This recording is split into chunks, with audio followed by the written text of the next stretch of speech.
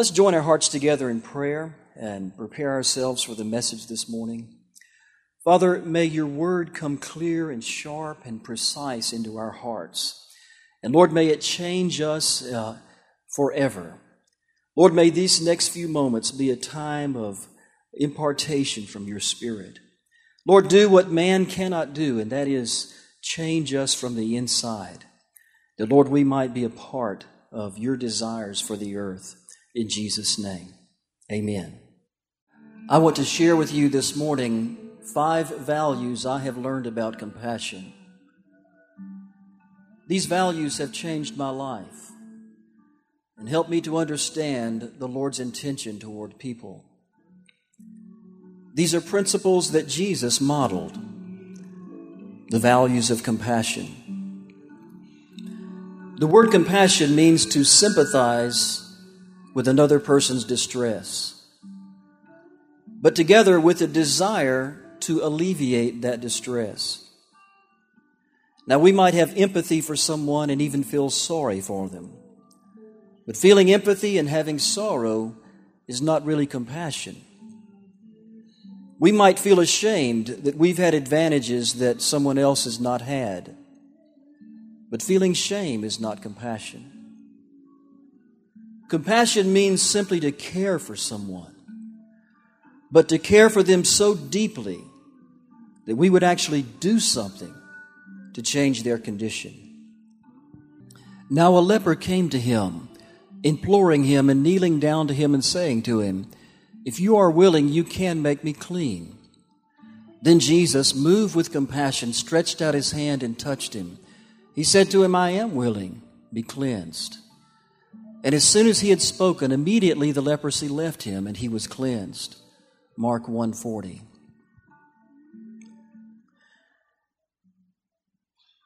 In the spring of 2005, Beverly and I launched a new church in Islamabad, Pakistan. And in the course of that work, we learned about compassion for healing. In this passage, the Bible says that Jesus was moved with compassion. The word moved means to be stirred within the bowels, or to yearn deeply within ourselves. Compassion is emotional. That church grew rapidly and far beyond our expectation. We never dreamed that we would start a church in Pakistan, much less a church that would grow in such an astounding way. That congregation set a growth curve that we've not seen duplicated in any of our other church plants in South Asia. It's grown to a present-day attendance of 1,500 adults in the Sunday morning service. And the children come in such multitudes, we don't even bother to count them. I'll never forget the first service we held in the launching of that church. We had purchased a little piece of land in a community called Iqbal Town on the outskirts of Islamabad. Our first service was an open-air meeting, and it was cold. About 600 people came to hear the gospel. We spread mats on the ground, and there they sat as I preached. I remember clearly a Muslim woman who came late for the meeting and sat over to my right, clothed from head to toe in a dark garment. The only thing I could see of her were her dark, penetrating eyes. I remember preaching to her as if she were the only person in the meeting. My heart went out to her, and I was moved with compassion. I remember my disappointment when she left before I could close the meeting. And I watched her as she left the gate to our property and handed a note to one of our leaders. That leader translated that note from Urdu and read it to me after the meeting.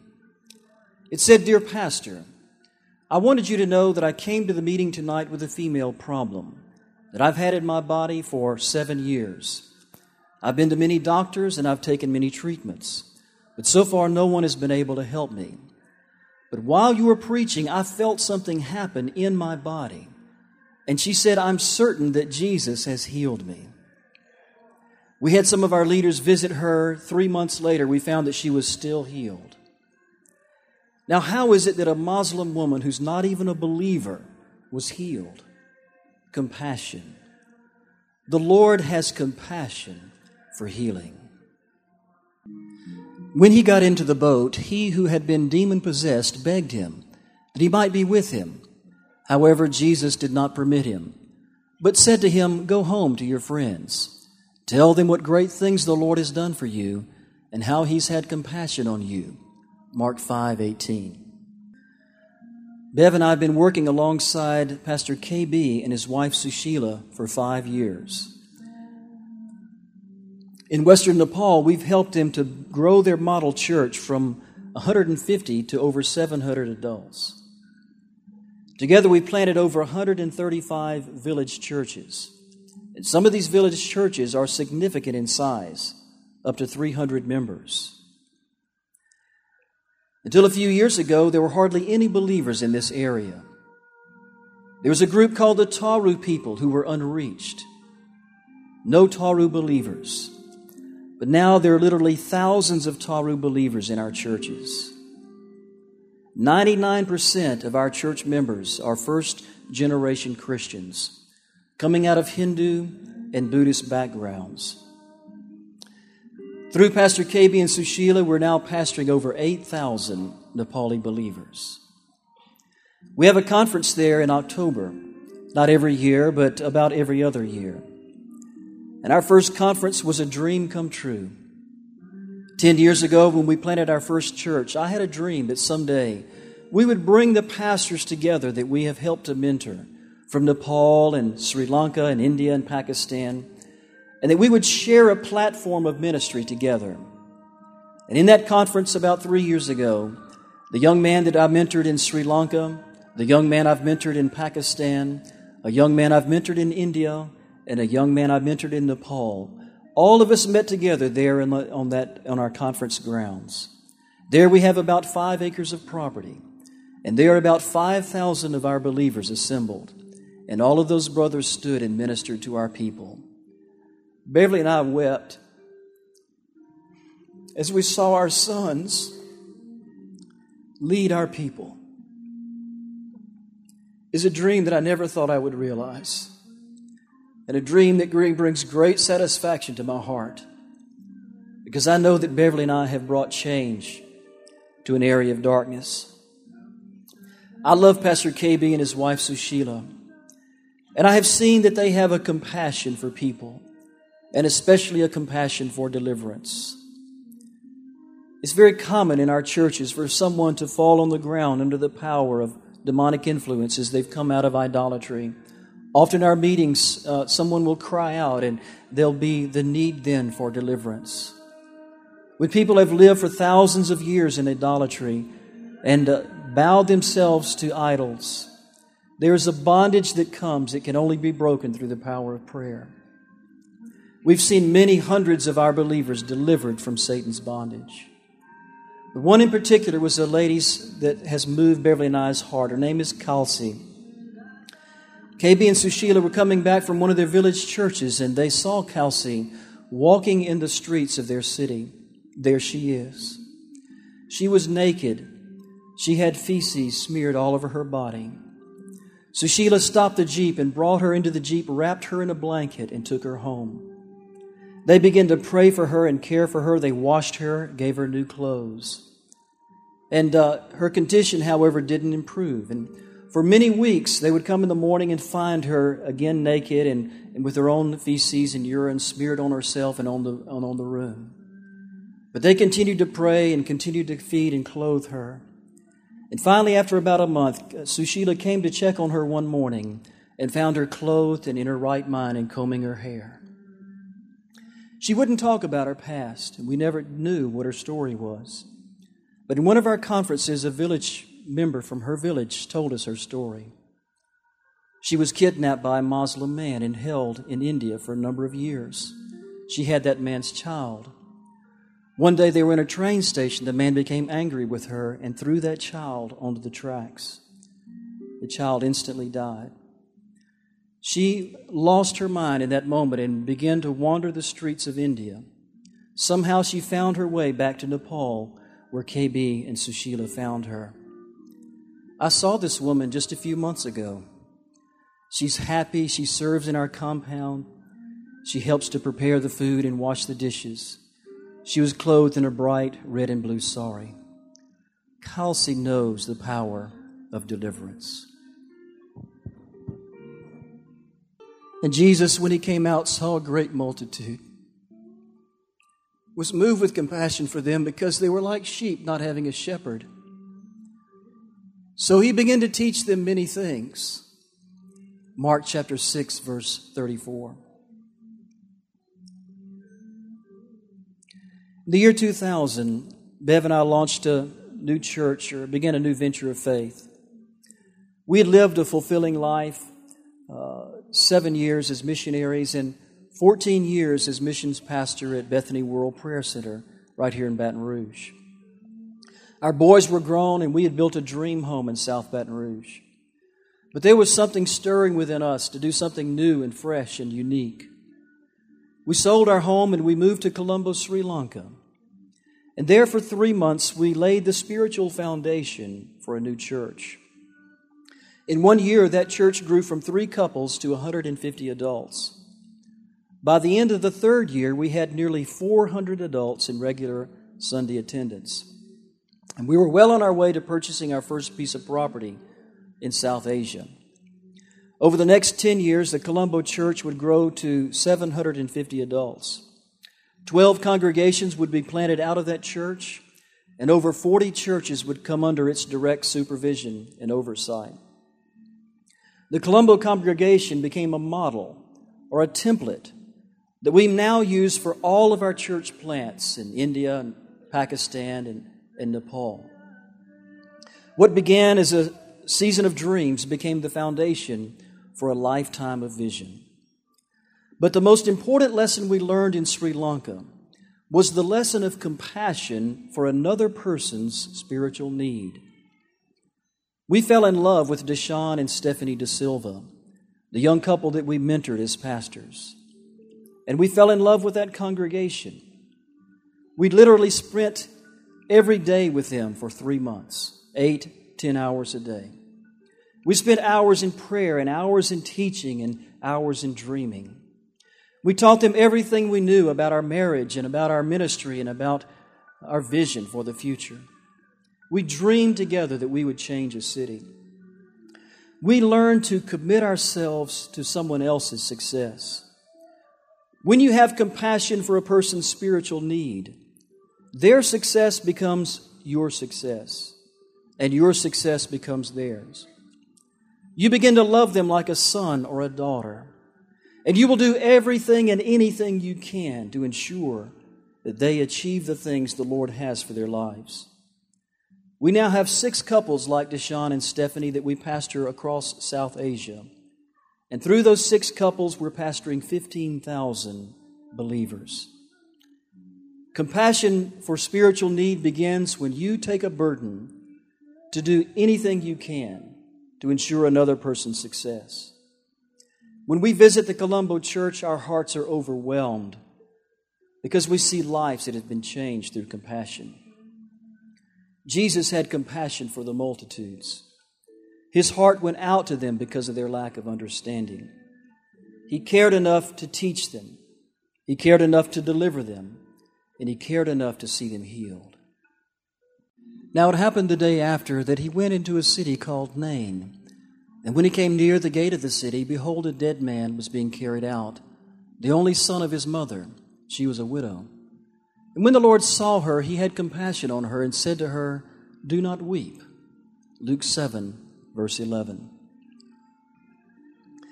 I have learned that people have emotional needs. Many people live their lives in bondage to things that have happened to them in the past. Many people's hearts have been broken. They've been worn down and disappointed by the struggles of life. Life does have a way of wearing us down. Things happen to us that we never dreamed or never expected would happen. 2002, Beverly and I began a children's home in Nepal. It began with just 4 children and quickly grew to 14. The oldest is 17 and the youngest is now 10. But when they came to us, they were little guys, 4, 5, and 6 years old. I have 14 stories I could tell you, but I'm just going to tell you a few about our kids. One's name is Silas, and when I first saw Silas, he was about 5 years old. He came and wrapped his arms around my legs, and he looked up to me and called me uncle. And in that moment, I fell in love with that little guy. But when we brought him in, he had a deep infection in his leg. The infection had gone all the way into his bone. We took him to the hospital, and we found that he might have to have his leg amputated. We prayed for him and believed God for him, and I provided the funds that we needed to put him there in the hospital. And in about 3 weeks, and through therapy and through antibiotics, we were able to save Silas's leg. He has a deep scar there, and much of his muscle tissue is missing, but he can play soccer with the best of them. And he's full of brightness and enthusiasm. He's at the top of his class. But Silas has felt the sense of abandonment. He was abandoned by his father. His mother passed away. But Silas now has a family that he lives with, and it cares for him. And the Lord is meeting his emotional need. Nabin and Raj are two brothers that we found eating out of a garbage dump. And there's not much to live from in a garbage dump in Nepal. Those two boys had been abandoned by their father. Their mother was still living. But we brought them into our home, and as we've worked with them, we found that all of these children come to a place in their life where they say to us, "Why doesn't my father love me? Why doesn't my mother care about me?" And we found that we must minister to their emotional needs and help them understand that God has given them a family and a home. There's a little girl, Sharmila, one of my favorites, and Sharmila's mother was a prostitute. Her father passed away and left her with 5 children, and the only way she could care for her children was to sell herself. We don't know what's happened to her because she abandoned Sharmila and she has somehow disappeared. Sharmila knows the emotional need of being abandoned. I could go on and tell you stories of our children, but all of them are now healed and whole. They're top students in their class, and they're walking in the blessing of the Lord. Their emotional needs have been met through compassion. Jesus called his disciples to him and said to them, "I have compassion on the multitude, because they've now continued with me for 3 days and have nothing to eat. And if I send them away hungry to their houses, they will faint along the way, for some of them have come from afar." Mark chapter 8. In early 2009, I flew from our ministry base in southern Nepal to the city of Jumla. Jumla is an isolated mountain town in western Nepal, in the lower ranges of the Himalayan mountains. The only way in and out of Jumla is to walk or to fly. And from Jumla, I hiked over a 13,000-foot ridge with 2 of our Nepali leaders to a village at the headwaters of the Karnali River. There we have 6 churches that have all been planted within the last 3 years. On my 4th day in the valley, I visited a home where 25 blind children lived. It was an amazing experience.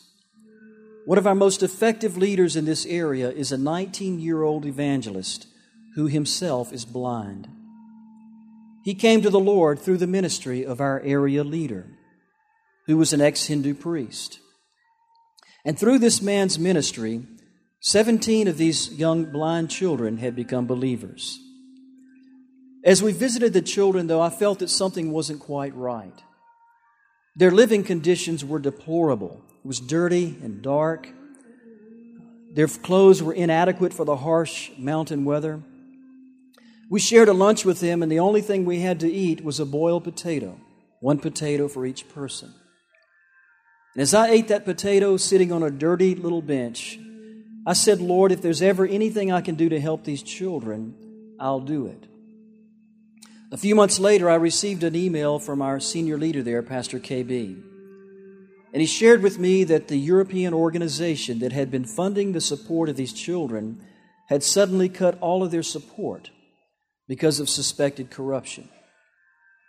Some of the children had no place to go, and they were brokenhearted. I found out later that for 2 months they had not had enough to eat, and most of them had lost weight. I was moved with compassion. And I remembered that promise that I'd made to the Lord. It didn't take long for Beverly and I to commit to the support of 15 of those children. We set a budget of $1,500 a month and immediately sent $2,000 to them to help them get started. We bought new clothes for them and new boots and warm blankets and sacks of beans and rice. I got a report just a few weeks later that some of them could not stop weeping for gratitude. We've seen tremendous benefits in the acceptance of the village people to our message. When we first came there was persecution to our leaders, and there was questions. Why have you come here? And why are you starting these churches? And why are you upsetting our traditions?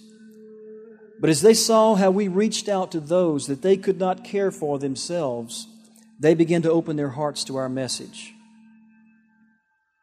You know, Jesus said, "The poor you will always have with you."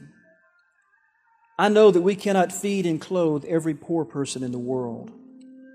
We cannot provide safe drinking water for every village. We can't care for every blind person. But we can do something. Compassion can make a difference to someone, somewhere, somehow. But I have learned something about compassion, and that is that compassion does not come freely. Compassion has a cost. Compassion will cost you. It'll cost time. It'll cost you effort. It will cost you resources. But there's also a price for not having compassion. And that is a price that, believe me, none of us want to pay. You know, compassion is within the capacity of every human being. Compassion is not something we should even pray for. It is something we already have. Compassion is something we allow to flow out of us. But there is a difference between human compassion and divine compassion. And when you receive divine compassion, human compassion is overwhelmed and channeled into great fruitfulness. But without the touch of that divine compassion, without allowing God to move deeply and stir your heart and to touch your emotions, you can never achieve great fruitfulness. About 3 years ago, Beverly and I were in Nepal, and I got word that our church in Pakistan had been under an attack, and not a physical attack, but men were trying to steal our property. And so I told Bev, I've got to go to Pakistan and resolve this problem. It was very dangerous at that time. It was just a few weeks before Benazir Bhutto was assassinated. The military had taken over the country. There was a military curfew in every city, a total lockdown. I knew that my going there would be dangerous. But I said, Bev, I cannot abandon our pastor, Saphir. He called me weeping on the phone and said, Pastor, I need you. In all of our 38 years of marriage, till that point, Beverly and I had never had what I call the talk. We've been in many dangerous situations, and I've taken many risks with my life. But I've never sat down with her and told her what we should do if something happened. But I felt a certain trepidation about this trip, and I told Beverly, if I don't come back, here's what you need to do. And she cried, and I got on the plane. Flew into Karachi. The streets were deserted because of a dusk to dawn curfew. And then there in Islamabad, I was threatened by a group of men trying to steal our property. They told me that if I came to the church on Sunday, that they would meet me along the way and take care of me. I said, what do you mean you're going to take care of me? They said, you know what we mean. And I said, do your best. I will be there. And I got up early Sunday morning before the sun came up, and I spent a lot of time in prayer. And I thought that I would pull down the powers of heaven and take authority over the forces of darkness. And I thought that I would pray the prayer of boldness and faith. But you know what I felt myself doing? I found myself kneeling at my bed and repenting of all of my sins. Now, I haven't been a great sinner. But all of us have sinned. And I have learned that when you're about to face the end of your life, there's a certain humility that comes upon you. And whether you've sinned or even thought of sins, you will confess them to the Lord. It gets serious. I went to that church, and in the morning, those men did not meet me on the way, and I preached to our congregation a simple message about forgiveness, forgiving our enemies and praying for those who despise and persecute us. I preached for 2 hours that morning out of 1 Corinthians 13 and out of the Sermon on the Mount and the fundamentals of our faith. And our people were so moved with repentance and humility that there was a flood to the altars, and our whole congregation came forward and began weeping in repentance before the Lord. We had an outpouring from heaven. It's one of the greatest services I've ever been in. We have an old sister in our church there, Pakistani. She's in her early 70s, and she's a little bit large. She speaks some English.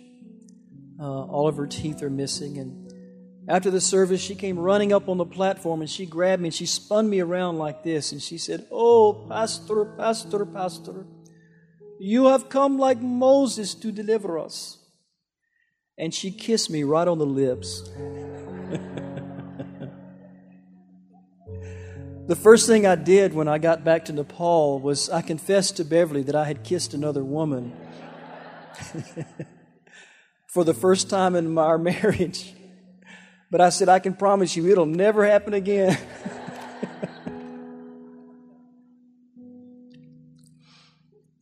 Pastor Saphir came to me after that service, and he knelt at my feet, put his hand on my shoes as a sign of respect, a great sign of respect in Pakistan. And I realized in that moment a love for that brother that I didn't know I had. You know, Jesus said, "Greater love has no man than he that is willing to lay down his life for his friends." Sometimes we don't know what's in us until it's tested. I know that some of you here this morning, you say, "Pastor Rick, you know, this is all great, but how can I have compassion like you're describing? I need compassion myself. I've made mistakes, and I've let my heart get cold, and I've messed up some." Some of us here have been beaten down by life. And you know you've lost that edge of compassion. Father, may you move in this few moments remaining by your Spirit. And may you touch this congregation in a way that only you can do, in Jesus' name. I'd like for you to stand together with me, please, quietly and reverently before the Lord. The Lord's presence is here in this room. I want you to close your eyes, bow your head, and give me just a few moments just with you and the Lord. If you'd say, "Pastor Rick, seeing these people and hearing these stories has touched me today, and it has challenged me to ask for greater compassion in my own life, not just to care about someone, but to do something. And I want to do something out of compassion." If that's you this morning, raise your hand because I want to pray for you. Anyone here? Thank you. Thank you. Keep it up there. Keep it up. Many, many hands just went up. If you say, "Pastor Rick, you can put your hands down. Pastor Rick, I really, I'm not ready to do anything because I'm not right with God. And before I can give compassion, I need to receive His love into my heart." If you say this morning, "Brother Rick, I know I'm not right with God. I know I'm not ready for His kingdom." If that's you this morning, raise your hand. You're saying, "Pastor Rick, I want to get right. I want to repent." Raise your hand so I can see it. Please hold it up. Thank you, brother. Any more? Is there another hand? I saw one hand, 2, 3. Anyone else?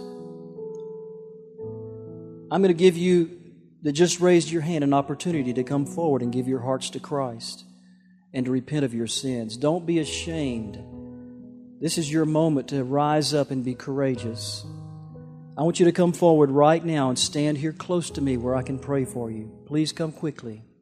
Come now, in Jesus' name. You need to get right with God, or you want to become a believer and give your heart to Christ. Come quickly, quickly. Don't be afraid.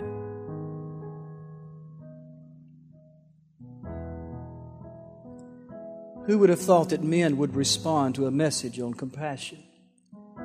Who would have thought that men would come when someone weeps and talks about emotions?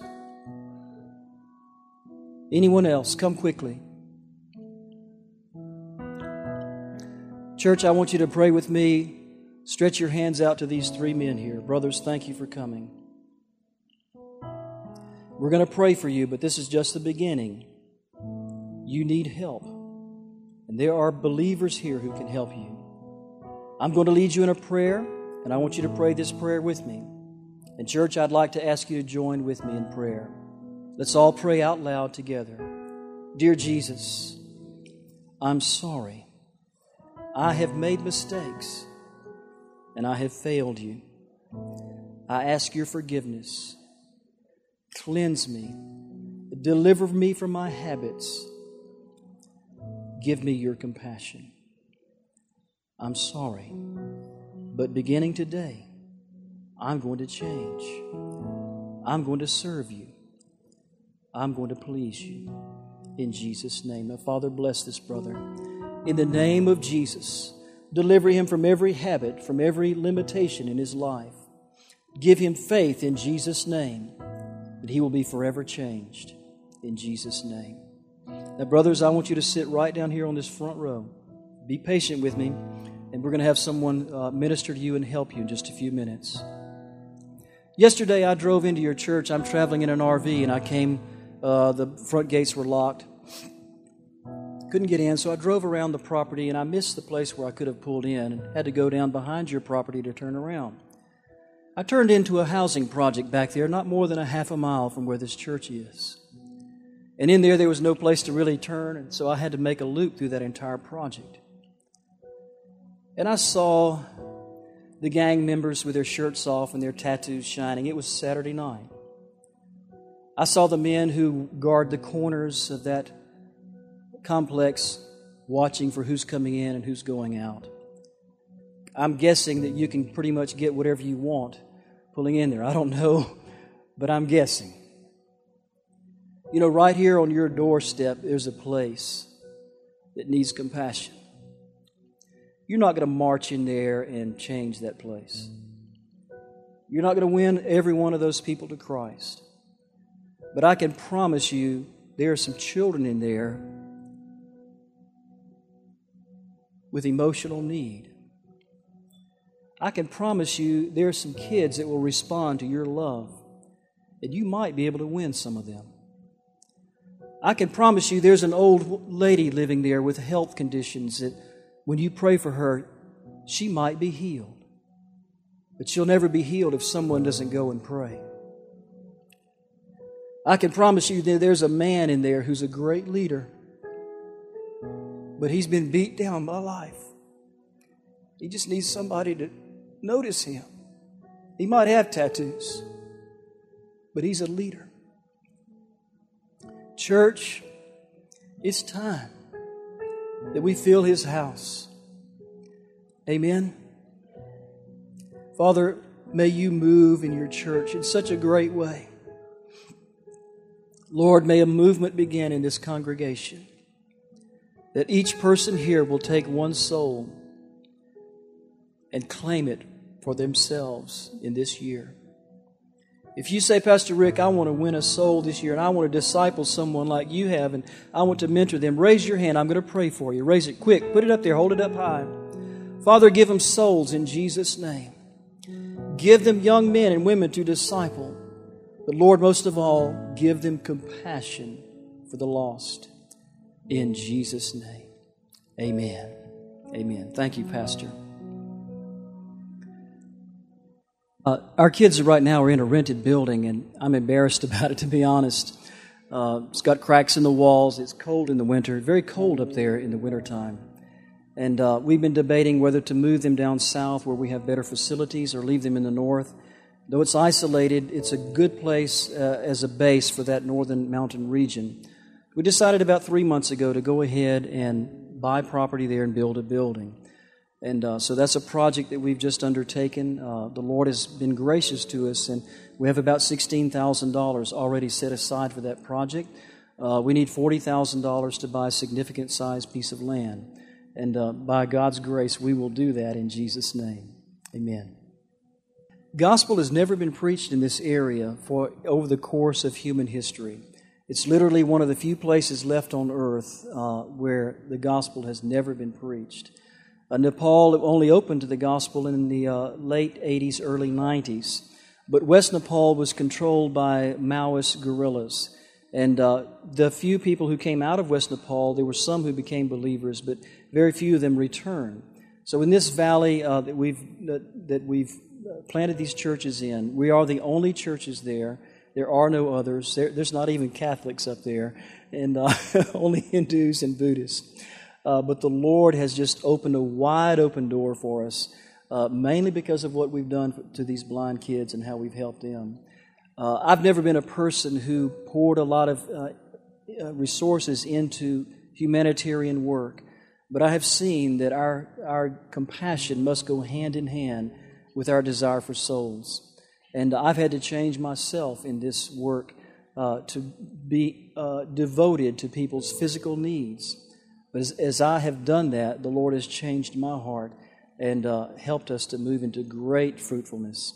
We have about 500 believers or so in that valley now, and we're trusting that the Lord will give us the entire valley, about 75 miles long. I've walked that entire valley and passed literally hundreds of villages and met person after person after person when we would say, have you ever heard of Jesus? And they would say, what is that? Not who is that, what is that?